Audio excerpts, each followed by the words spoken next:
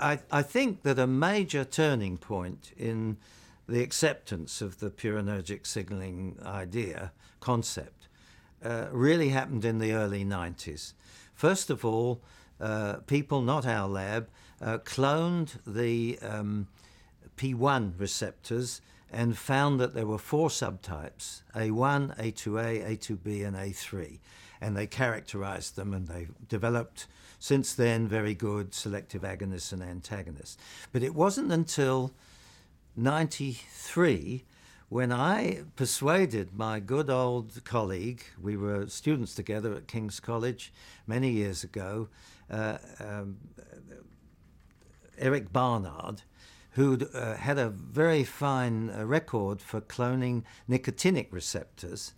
And I persuaded him, it wasn't easy, to see if he could clone and characterize the ATP receptor. And he and Webb, his student, and others worked on this and came up with the first ATP receptor, which was P2Y1, a G protein coupled receptors, typically with 7 transmembrane domains, intracellular C, extracellular N terminals. Almost simultaneously, people in San Francisco came up with a P2Y2 receptor, which was different in that UTP as well as ATP was an agonist on this receptor.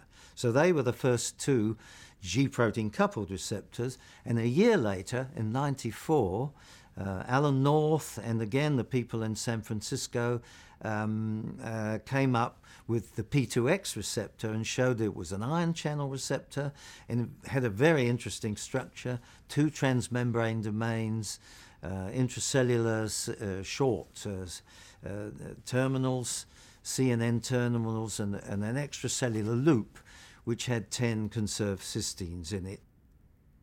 Later on, in the following years, various labs, including ours and North's lab and others, cloned other subtypes. And so there are now 7 subtypes of the ion channel P2X receptor, and currently 8 subtypes have been defined and characterized of the P2Y G protein coupled receptor.